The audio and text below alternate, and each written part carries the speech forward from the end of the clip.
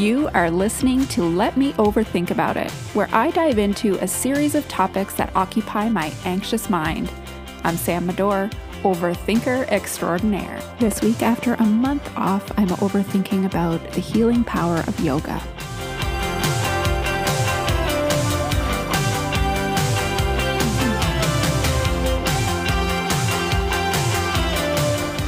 I am here with my pal, Mike Enman. Hey, Mike. Hi. How's it going? Good. How are you? I feel like this is what I love about podcasting in 2021. I was like, Mike, I'm just going to meet you. We'll record this in my car. How do you feel about that? Fantastic. Sounds wonderful. Let's do it right away.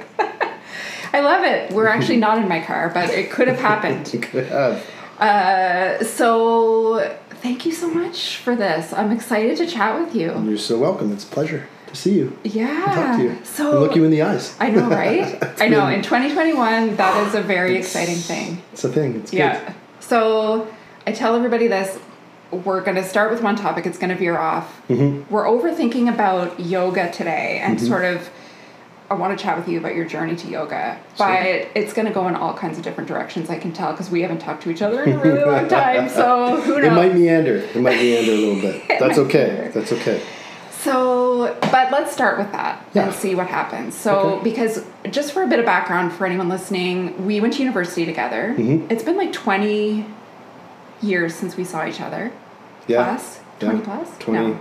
We graduated in 2003. So. Yeah. And then we had coffee once. Since then, right? Since then. I know. It's really bad. I'm terrible. I'm the worst. So don't. And I'm already getting totally off topic, actually, because I want to say this. I kind of want to curse social media a little bit because as much as I love it for being able to find people and connect with people that you haven't chatted with or connected with in a while, I also hate it because it gives you a false sense of knowing what someone's up to. Absolutely. And kind of makes you feel connected to them when you are not. You are not.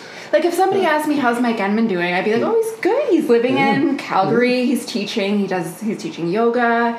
He's still with Colleen. This is all great things. But I don't actually know that from your mouth. I know that from, like, stalking you on Instagram. Who posts real things on social media? Right? Like, who posts, I'm having a crap day. Well, I do. Yeah, you that's do. Another Good job. story. And that's fantastic because that's one of the ways we connected because you posted that. And I said, hey, thank you for sharing. Let's connect.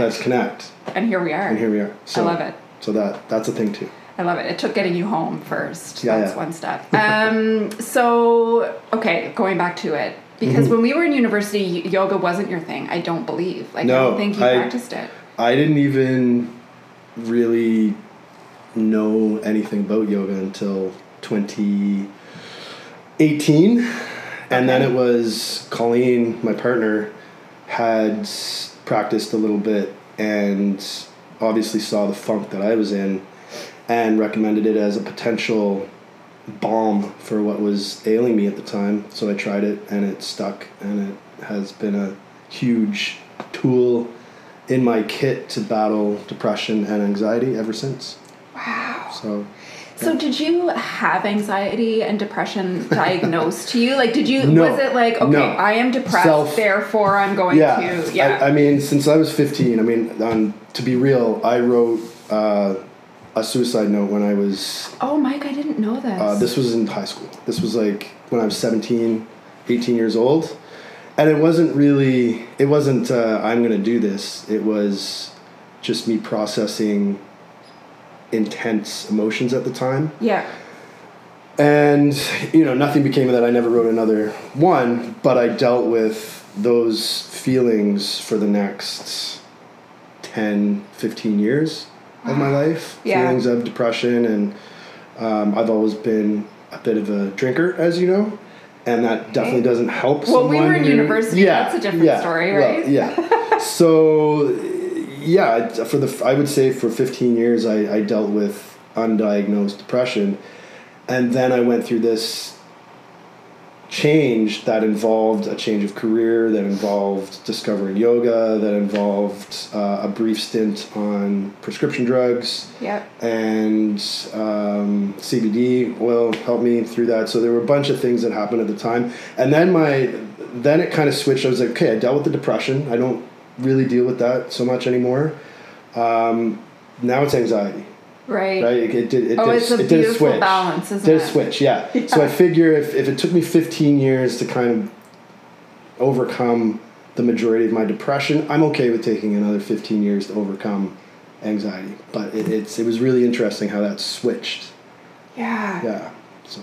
And when they're working against each other, it's like just absolutely the worst. Yes. Because then you're worried about the past and the future at the same time, and it just rains turmoil on your present. 100%. Yeah. Just and when we knew each other, because I also as a teenager did not know that I was depressed or anxious, and so in university, like I feel like that was a time for me where I was like calm. Like it's the only time I felt like I had, falsely of course, felt like I had my shit together. You know what I mean? Absolutely. Where it was like I'm on a path that I've chosen myself. I'm independent. This is great. And so we didn't talk about stuff like this. That's for sure. Absolutely not. Well, and I think in university, when you're doing an undergrad degree, I think it helps that it's a 4-year degree. Yes. For the most part. Yeah. So you know at the beginning, whatever you do, it's going to take 4 years. So you have the next 4 years planned. And I don't know about you, but I'm not really too hot with 5-year plans. Oh, when that comes up like in a job interview, where do you see yourself in 5 years? I'm like I don't fucking know. So to have a 4-year plan in your early 20s feels good. Feels good, right? It's remarkable. Yeah. You know what's up for the next 2, 3, 4 years. Sorry to cut you off. I recently went back to St. Mary's. And I shouldn't even say recently. This was actually quite a few years ago now. But I did an HR diploma program afterward. And I walked in and I walked to all the familiar places. And I was like, I had realized at this point that I had suffered from depression and that I had a mental illness. And when I was sitting, I purposely sat down in a spot. You know where the Tim Hortons was down on the main drive when you walked into Loyola? And I sat in that area and I was like, this is the last time that I felt like I knew what I was doing. Wow, that's it was a big moment. Huh. And then I was like, how sad is that? Yeah. Because I was like, it was, 10 years later or whatever it was. And I was like, man, this is hard for me to swallow right now. But also, where did I go wrong? And I think that's where, like, depression for me, and maybe you're the same because you found yoga after university, is it was like, I had a path, I knew what I was doing, but then I didn't do anything of what I said I was going to do. Right. Like, I'm not a psychologist. I have a psychology degree. I never went on to get my master's or my PhD. So it was kind of like that false sense of security kind of slipped out from under us. And we're just like, what now? Well, 100%. And I mean, my plan coming out of undergrad was to do something in business that involved travel. So I majored in global business management, and that was my thing. The only thing that I could find right away, I did an internship, but then I came home, and the only thing I could really find that satisfied both of those right away was teaching English in Korea. So I did that for a couple of years, and that was great. But then when I came back, if anyone out there who's taught English in any foreign country and come back and tried to translate that into work in Canada, it's very challenging, especially in a smaller job market like Halifax. And so that just tore me up and threw me in all kinds of directions. So I ended up going back to St. Mary's to do my MBA. I didn't know this. In 2011. Yeah, okay. So I graduated from that in 2014, so 11 years after doing my undergrad. Yes. And felt that I was still kind of in the same place, which took me out west, which threw me through another cycle of things, which eventually put me in front of yoga, and things are better. But that stretch of time between 2003 when we graduated and 2011 or 2014, 2018, I would say 2020. We'll call it 2020 because it was a great year for me personally.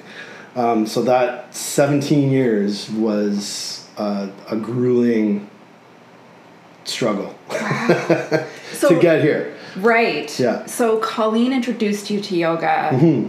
How did you, if you're in it, how did you get to, like, how did you show up for yoga if you're in in it? Well, I had reached a point where, again, I started having suicidal thoughts on a daily basis, regardless of how good my day would start. I could start off the day feeling great, physically, emotionally, mentally, start working. I was framing houses at the time, and then this downward spiral of thought would just take me. The afternoons are hard.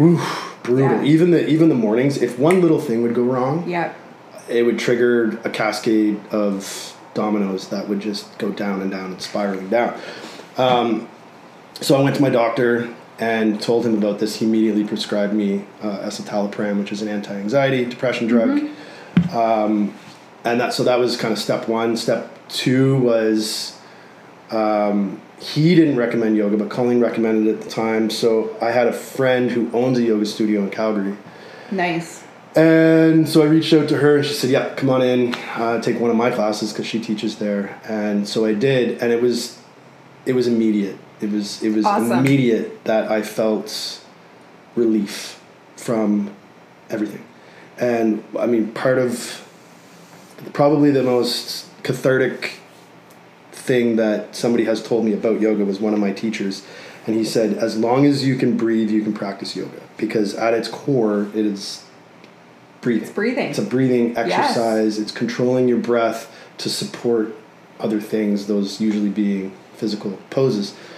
And so for someone who had never controlled their breathing, it was immediate. And so it wasn't, because I saw results right away, it was easy to get me back into the studio. Right. Because it was so immediate, and it was overwhelming at the time, because I'd never encountered anything that had such a positive impact on all the emotions that I battled daily. Yeah. And so it was huge. And did that carry on afterward? Like, you're in yoga and you feel it, you're like, okay, this is working. And then how long, or did it carry on past that, where you were like, you could go back to that moment where you were focusing on your breath? And after a little while, it became permanent almost, where if I'm in the middle of a day having a rough time, I can breathe through it. Yeah. Right? It's like if you're in a pose that feels terrible and your body is kind of screaming at you a little bit, not in I've pain. Been there. You never want to be in pain. No, but I've been there. But kind of supreme discomfort. Yeah. You have no choice but to get out of it or to breathe through it. And that's yoga teaches you to put yourself in comfortably uncomfortable situations. Right. Or slightly uncomfortable, and breathe through it. And it just cascades into real life. It totally does. And I can remember because as you know, my mom passed away just in March of 2020. And I can remember sitting at the hospital when, we knew it was coming, and it was just awful. And I can actually remember taking the time to focus on my breath and just kind of helping me through those moments. So even though, and I'm not a yogi, I practice yoga when I kind of desperately need it. I'm more like a desperation end of the line kind of yoga person, but but I pull from the breathing part of it more than I do anything else. Absolutely. Yeah. And for me, that's been the most important thing. I mean, this is week 3 of my 4-week stint home, and I've practiced yoga twice in a class setting via online with my studio at home, once on my own by the pool, and that's okay because I still have the breathing. And I still wake up every morning and do a little breathing technique with some positive thoughts before starting my day. So good. And it's really helped. I mean, the next level was, so when I started yoga, I was still framing houses, which it took me a while to figure out that wasn't a viable career option for me, physically, financially, mentally.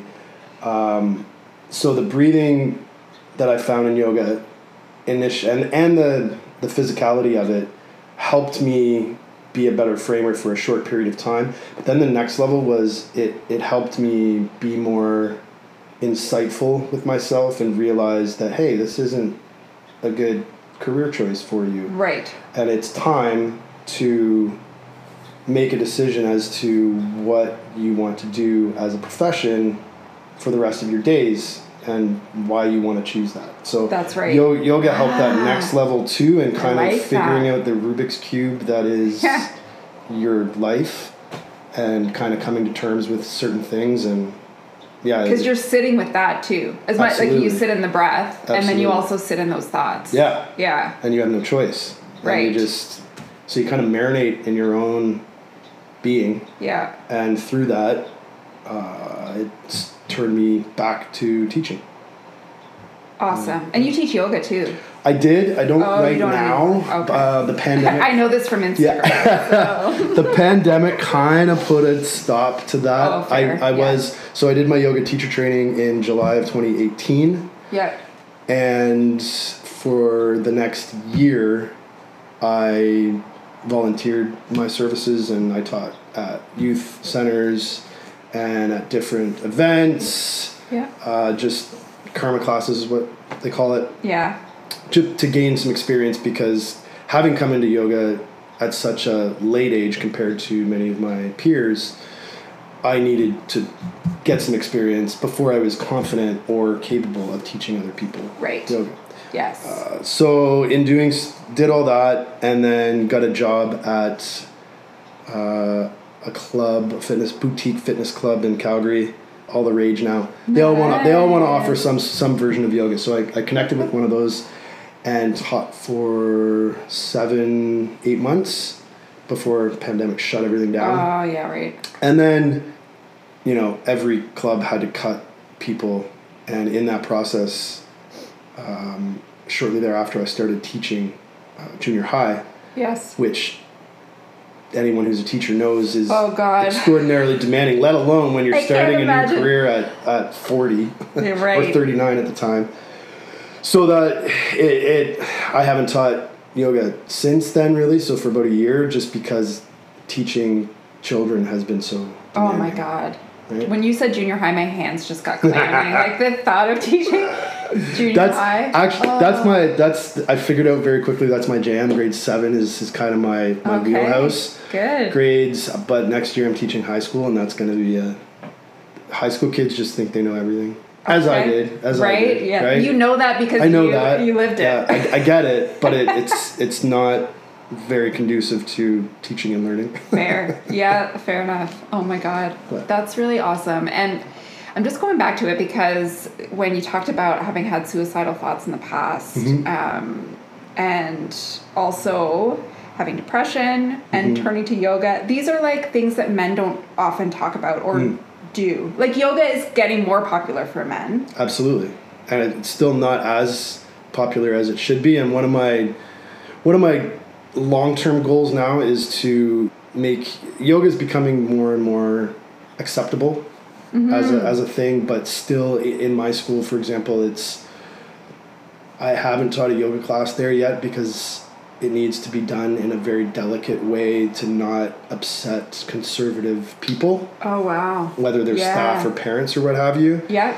But in terms of the male thing, that's part of the reason that I dealt with all this for 15 years without addressing it, because I didn't talk about it at all with anyone ever. Right. Yeah. And in the end, it got to the point where I was basically back to having suicidal thoughts, and to be clear, it was never okay. I'm having these suicidal thoughts, so how can I act? How can I create a plan and act upon it? Because a long time ago, I thought about if I went through with suicide, what would the follow-up be? Yeah. And I have a little brother who's, little. He's now 34. But he's still your little brother. He's still my little brother and always will be. I have him in my phone as baby bro. Yeah. And he was the person that stuck in my head. Like if I were to go through with that, he would be left without his only brother. Yeah. And that was just unacceptable to me. So it's never been a true option for me. That and anyone who's had suicidal thoughts knows that knowing you're not going to do it does not prevent the thoughts from happening. Yes. So having all those thoughts and going through it, it was, it had to stop. Well, and I have had suicidal thoughts in the last, 10 years. And as you're saying that, my mom was always the reason not to for me. Because that would absolutely devastate her. Yeah. And when she left, when she died. Right. That's tough. And there's a pandemic, and there's you know what I mean? And so I have to and I have other things, don't get me wrong. And when you're in that place, you don't necessarily see them or see their value. But obviously I'm married, I have other family, my sisters, my dad, like all of those things. But I had to shift my thinking because it was like... Absolutely. Well, she's not here anymore. She's not that anchor for me. Yeah. And that's huge, and it's huge that you've been able to make that switch, because I can only imagine that being extraordinarily difficult. Yeah. Right?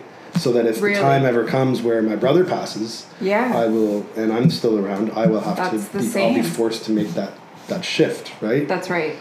Yeah, that's wild.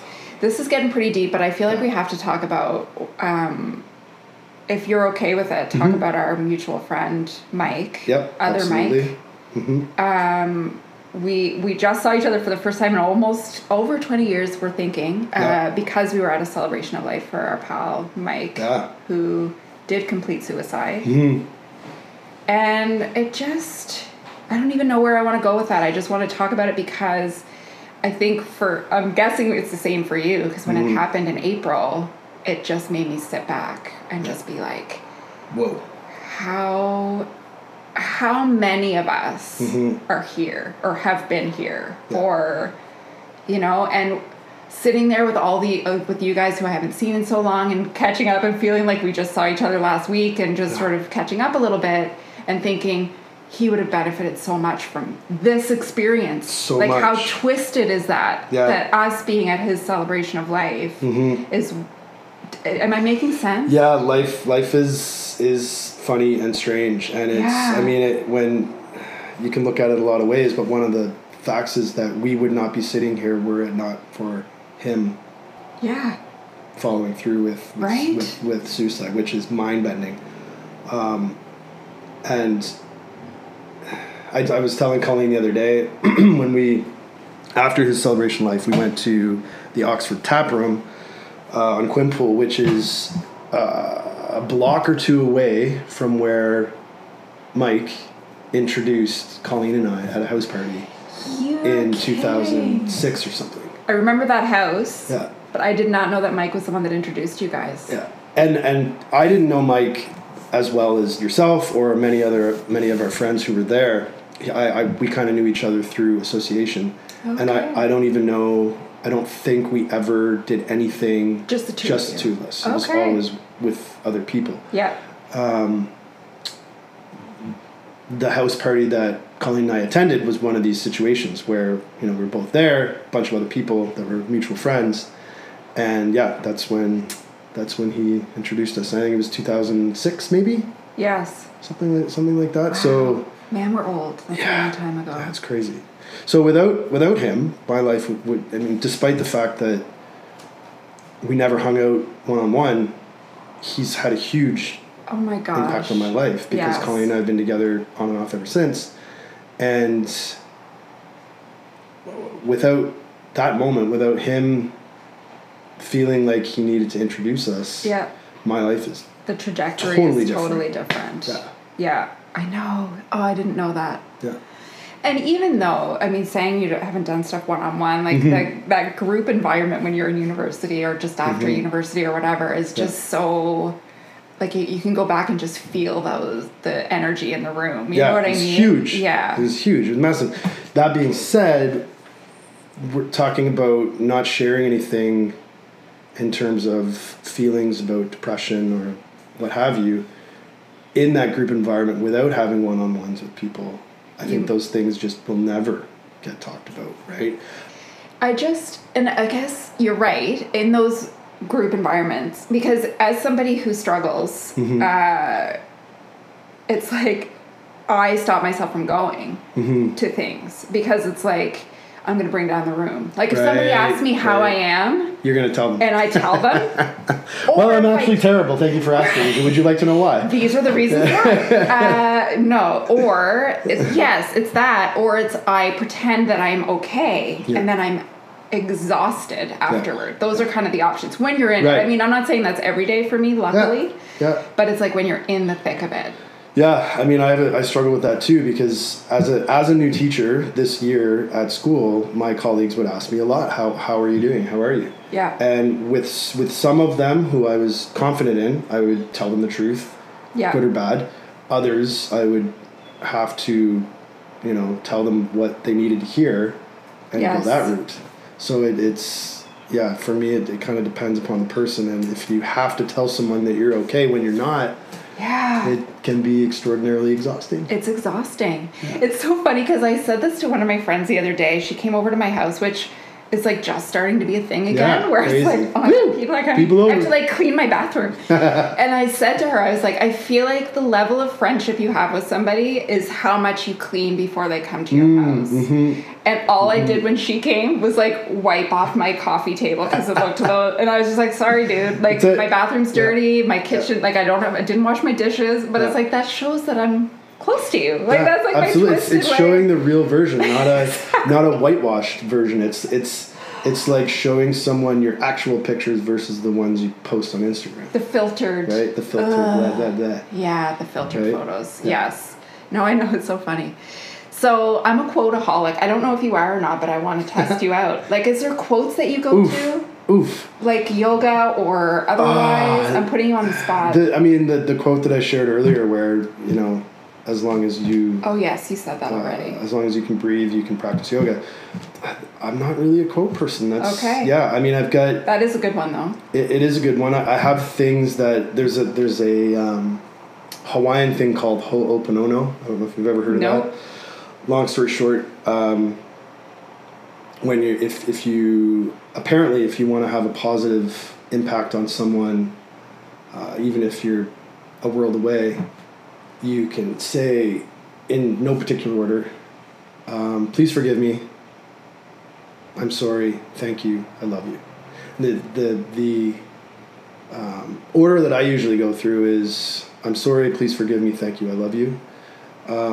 And so if you have someone in mind who you think is struggling or needs a little bit of boost, you envision them, think about them, and say these things over. So you don't necessarily say it directly to the person. You say it to them in your mind. Yeah, exactly. And that's...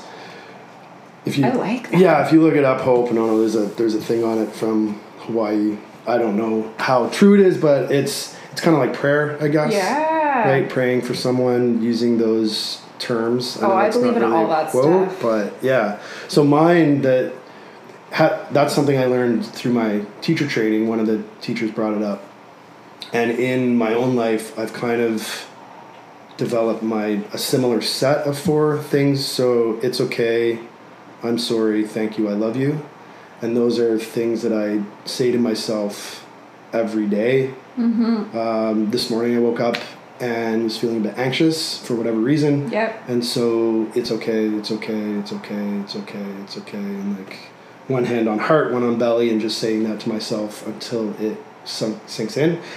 Because I don't know about you, but during those 15 years between high school and now, I realized along the way that I'd been speaking to myself negatively.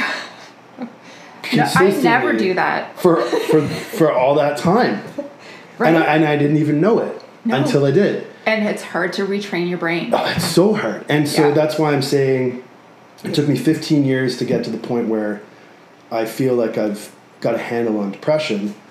I'm okay with spending another 15 years feeling like I have a handle on anxiety because I feel like it's going to take at least that long to retrain my brain to replace all those negative thoughts with positive ones. And part of that is it's okay, I'm sorry, thank you, I love you. So if I do anything that I'm particularly proud of, I'll thank myself for it.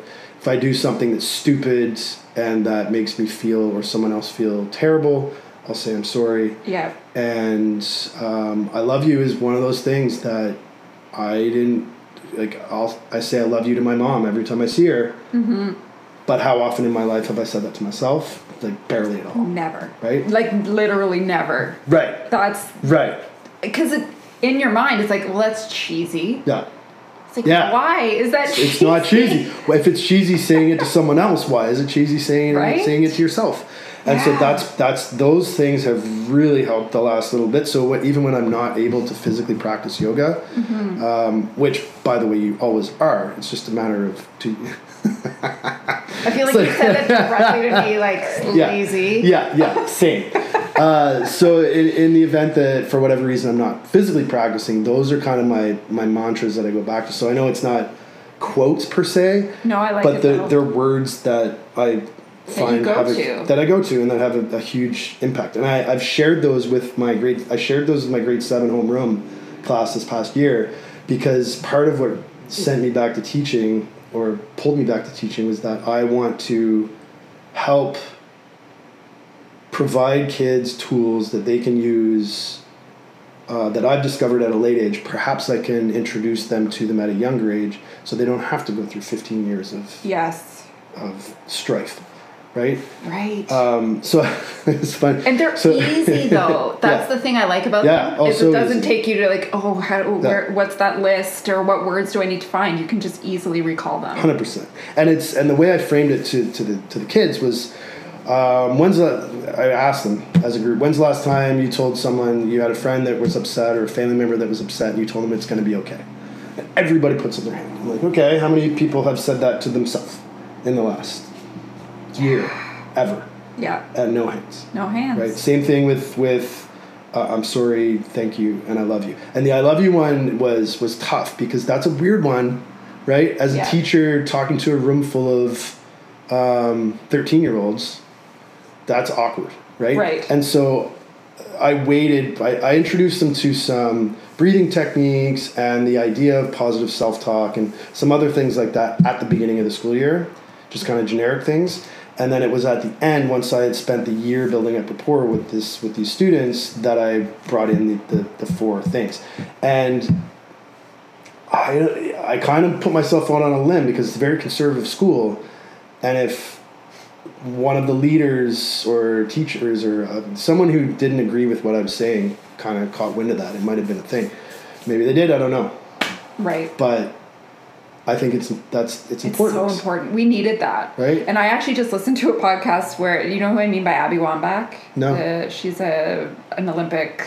yes. Yeah. Yeah, absolutely. She was just talking on a podcast about emotional intelligence and how important it would have been, or is, but also would have been in our lives to have to learn emotional intelligence. Yeah. Well, and I think now, given that we're in the era of social media, it's become so much more important that young people have tools at their disposal, because they're going to have to deal with Instagram and Facebook and Snapchat and TikTok. If I had social media when I was in high school, forget it.